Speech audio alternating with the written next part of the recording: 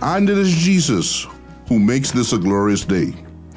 Welcome to this morning's broadcast. Glad you could join us. Today we return to Jude verse 1 to see the two precious names that all believers in Jesus Christ have. Understanding these names can help us to resist false teachers. And now, Pastor Robert Elliott. If you know Christ as Savior by faith, you have been called by the Spirit of God, those who are the called, beloved in God the Father, those who are kept for Jesus Christ. Let's see that again in verse 1, the three precious names. Jude, a bondservant of Jesus Christ and brother of James, to those who are the called, beloved in God the Father, and kept for Jesus Christ. Before I unpack these three names and their significance for us battling false teachers, may I just review with you that doulos in the Greek, Jude, doulos of Jesus Christ, a bond servant was a special kind of servant, a servant who, although he was emancipated every seventh year by the law of God for the Jews, a bondservant, a doulos, was someone who said, I couldn't think of a more kind and reasonable and good master. Therefore, I will present myself to him on my seventh year of emancipation to be his bondservant, his doulos. I will be for life gladly his servant. That's a calling on each of our lives. The Romans 12:1 and 2 truth is really calling us all to choose to be bond slaves or servants of Jesus Christ. Well, Jude called himself a bond servant of Jesus Christ. But I want us to see what God the Holy Spirit in Scripture called the first readers of Jude and what he still calls you and me as secondary 21st century readers of the book. Three things. Those who are the called, beloved in God the Father, and kept for Jesus Christ. These three names will be very significant in each of us identifying false teachers and in us standing against false teachers in the truth of the Scriptures. So let's unpack these three names. To begin with, let's unpack the name, those who are the called. Question, to what and to whom have true Christians been called? Well, we have been called to an experiential and not merely to an intellectual knowledge of God through Jesus Christ. When God called us to salvation in his Son, God called us to an experiential and not merely an intellectual knowledge of God through Jesus Christ. I was at a hockey game in Newark yesterday afternoon with a friend from the church. It's good to see hockey. I love it. Fast game, pretty even, good goaltending. I used to be a goalie, so I always watch the goalies. Dave up there used to be a goalie too. The thing that makes hockey so interesting to me is I've played hockey. I've experienced hockey. I understand how the game works. I understand how hard it is to play. I have an experiential knowledge of hockey. I am not theoretical or just intellectual about the game. We have been called to have an experiential knowledge of Jesus Christ. Not just an intellectual head knowledge of him.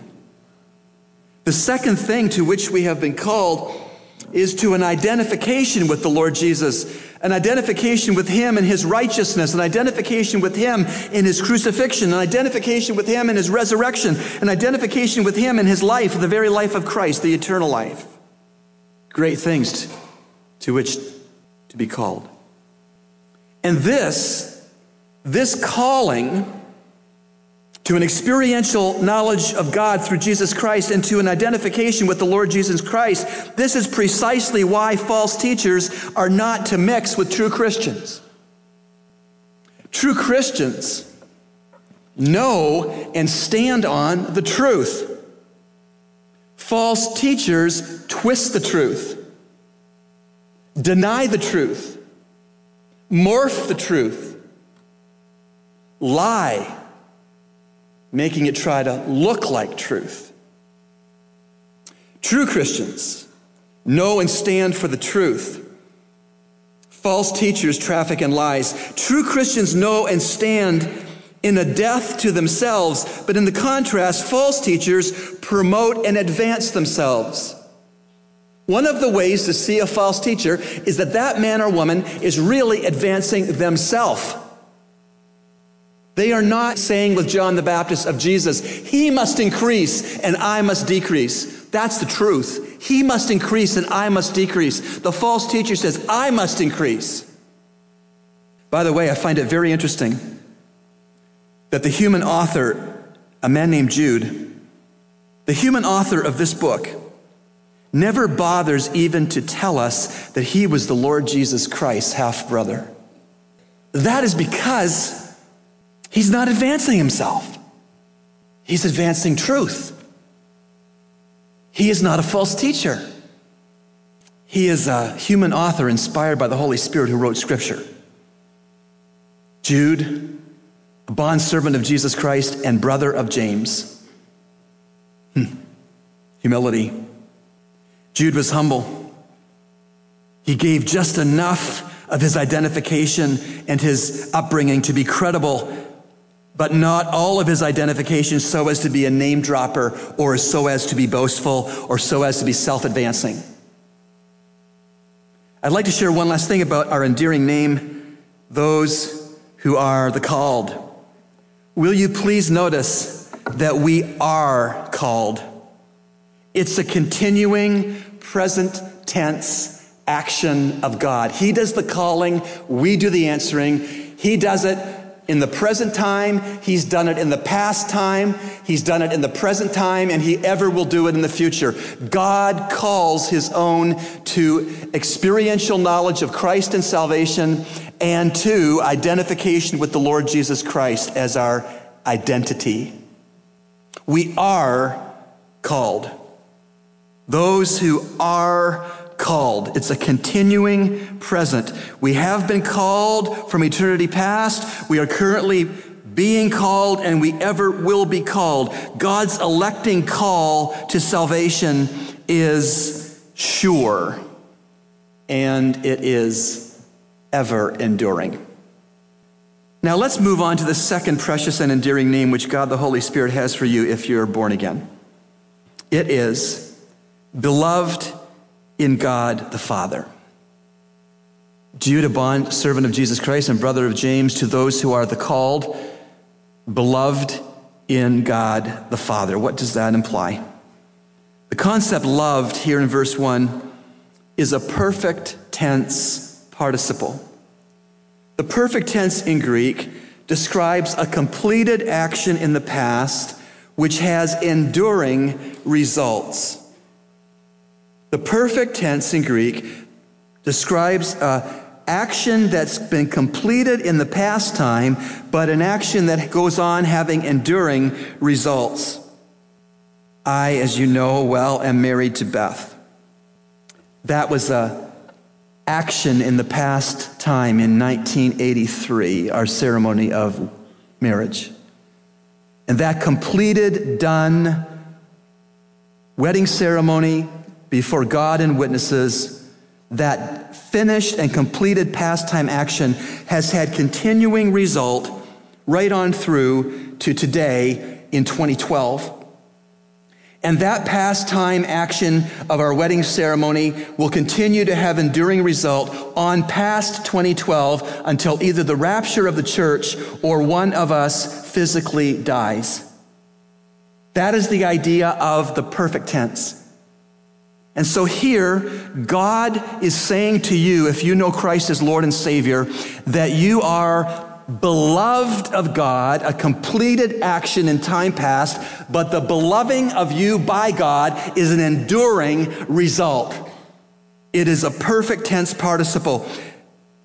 That's encouraging. God is not fickle. God does not divorce us. Your heavenly Father loved you before you were even conceived, and he sent his only Son, Jesus Christ, to die on the cross to pay for all of your sins, past, present, and future. And that act of love and sacrifice continues to have enduring result, effect, and benefit towards you tonight and until either the rapture of the church when it will not stop forever. That's amazing grace. True, genuine Christians are loved with that kind of unimprovable, undiminishable, undepreciable Heavenly Father love. Do you know what that means? That fact ought to wake us up so as to prevent us from being false teachers and so as to prevent us from buying into what false teachers will try to sell us by way of error and lie and heresy. And now, today's personal God story. Pastor Elliot's God story continues today, from his best friend's drowning to his own repentance from sin while attending his buddy's funeral. My grade point average, even if I walk out early, will be high enough for me to get into any Canadian university I want. I've done all the work. My grades are so high. And that's what he did. He went around one Friday in the spring, said goodbye to all his teachers, and he quit school. Well, that was a shock. But he did it, and he went away by himself. He didn't go to Oahu, the main island in Hawaii. He went to Maui, which was an undeveloped island back then. This was in the late 70s. And he was camping on the beach in Maui by himself. And we didn't have any email or anything like that, a cell phone. So I was talking with him by letter. And he was telling me of his adventures in Maui. And we were exchanging letters. And what happened, David was on the beach camping by himself in the riptide season, and he didn't know it. And the warnings that were posted in the hotels about riptides for the guests of the hotels, he had no benefit of those warnings. So one day he went swimming by himself. He was a lifeguard. He was a very good swimmer. But he got caught in a riptide and he drowned. And I got wind of it because his mother phoned our house early one morning, like one in the morning, to say that David had died, and he was in Hawaii, and I've been wakened out of a dead sleep, and she gave me her new married name. She had been divorced, and I never knew her new married name, so when she gave her first and her new married last name, I had no idea that the death she was reporting was my best friend's death. I never got it, but eventually I got it. And they brought David's body back, and my dad was the funeral director for his funeral, and his mother said, we never went to church, but if we ever would have gone to a church, we would have gone to your church because he liked you a lot, and you think your pastor would do his funeral. Wow. So we asked, and of course our pastor did his funeral, and I should loop back that although I was compromised in grade 12 before I went to Hawaii, I asked David about salvation and about had he trusted Jesus to be his Savior, and shouldn't he do that? Wouldn't that be a good idea? And although my life was a mess, and he said, "Well, is this what you asked me about when we were in grade 7?" I said, "Yeah, exact same thing." He said, "Well, I don't think I'll do anything about it because it, really hasn't seen any change in you. It doesn't seem to make any difference to you." So there I was going fast forward again to his funeral. I'm sitting in the front pew of my church with my pastor preaching about how you get to heaven through Christ and only through Christ. All my classmates were there. The church was packed. I'm a pallbearer. I'm sitting in the front row. And I'm thinking, as far as I know, my best friend's in hell. And as far as I know, I don't know anybody else who knew Christ that he knew. I was the only one. And I tried to share Christ with him twice. The first time, my life lined up with it. But then all those years later, when I did it a second time, my life didn't line up with it. And I really don't think he's in heaven. I think he's in hell. And I was crushed. And I wept in the front row of that funeral. Everybody thought I was weeping about losing my friend, and I was. I was very, very upset about losing my best friend to death.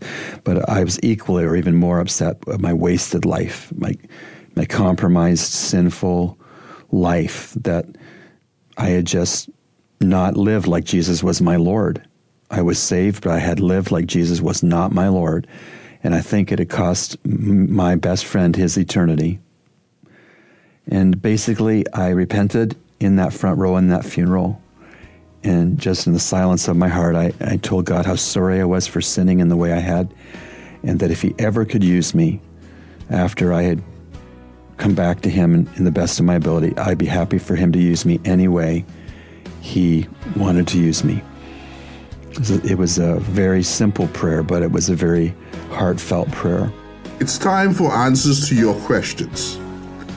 We urge you to take a moment and get a pen and paper and take down the references used so that you can do your own study later on. We here at Echoes of Calvary are always excited to receive your letters of support and your questions, which we seek to answer right away and also here on the show. You can send us your letters at eocradio@gmail.com. That's eocradio@gmail.com. Today, Pastor Elliot draws from Carl Laney's excellent book, Answers to Tough Questions. This book was published back in 1997. And once again, here is Pastor Robert Elliott. Our next question comes from Luke chapter 9 and verse 60, which reads, "But he, Jesus, said to him, 'Allow the dead to bury their own dead, but as for you, go and proclaim everywhere the kingdom of God.'" The question is, what did Jesus mean, allow the dead to bury their own dead? In Luke chapter 9, verses 59 to 61, Jesus is teaching that the kingdom of God takes priority over other temporal issues. When calling a follower, someone responded, "Permit me first to go and bury my father." That's what it says in verse 59. Burial was a very important duty in Jewish society. According to the Talmud, it took precedence over the study of the law, over temple service, over killing the Passover lamb, over the observance of circumcision. But here Jesus taught that the demands of the kingdom are of the highest priority. He said, "Allow the dead to bury their own dead," in verse 60. By this, he meant that the spiritually dead could care for those who were physically dead. It is probable that the man's father was not dead at the time he spoke to Jesus. His words were more of an excuse. He was saying, "Let me take care of my father until his death, and then I'll follow you."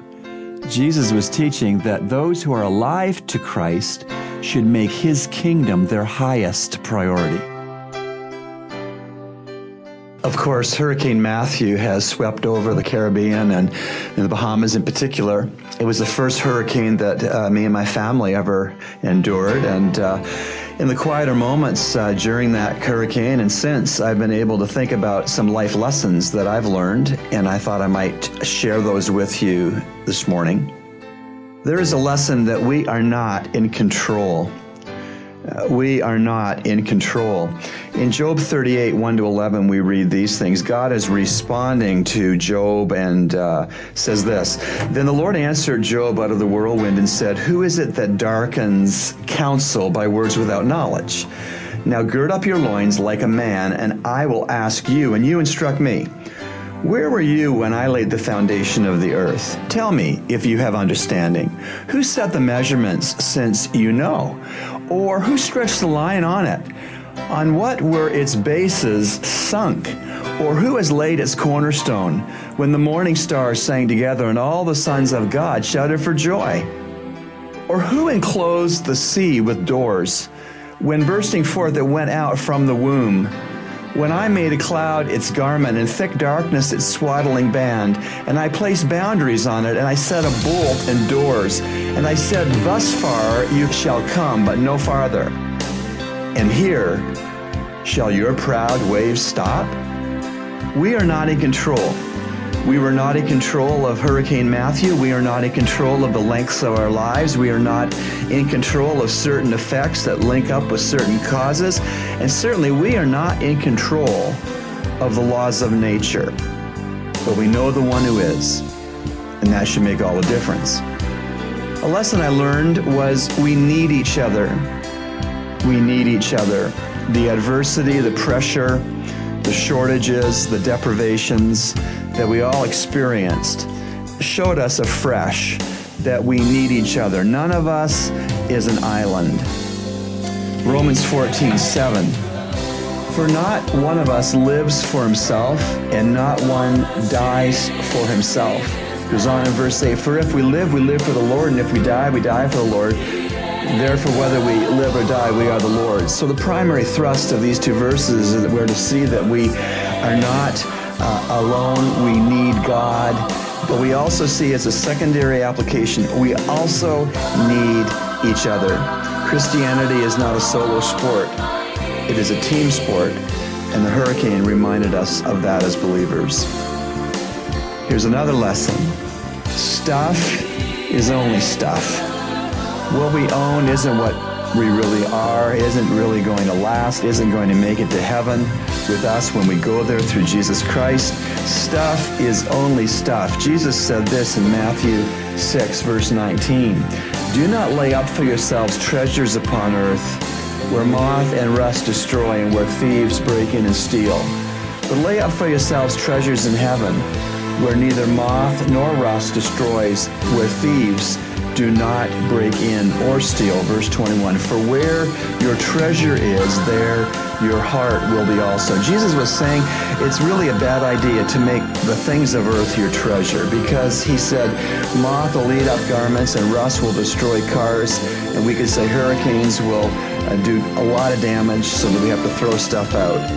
We needed to learn again that stuff is only stuff. A lesson I learned through the hurricane, we take things for granted. We oftentimes take things for granted.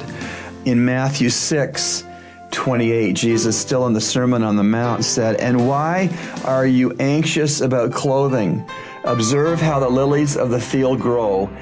They do not toil, nor do they spin. Verse 29, and yet I say to you that even Solomon in all his glory did not clothe himself with one of these. It seems to me that we take things for granted when things are going easy, and we don't look at lilies. We don't look at flowers usually. We don't marvel at the creation of that beauty. But that's not just flowers that we take for granted in easier times. We take our health for granted.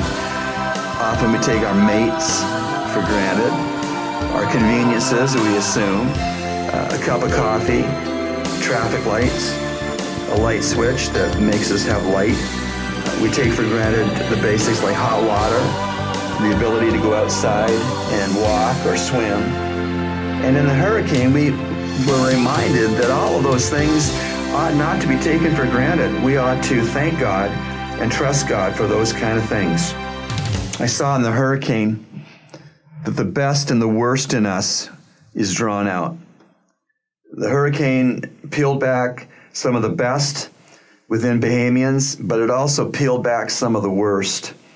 And I think of in the New Testament, Peter's denials under pressure of even knowing Christ, and yet Joseph of Arimathea, who was a secret follower of Jesus in the Sanhedrin after Christ was crucified, he publicly offered up the use of his family's tomb, new tomb, for Jesus' body.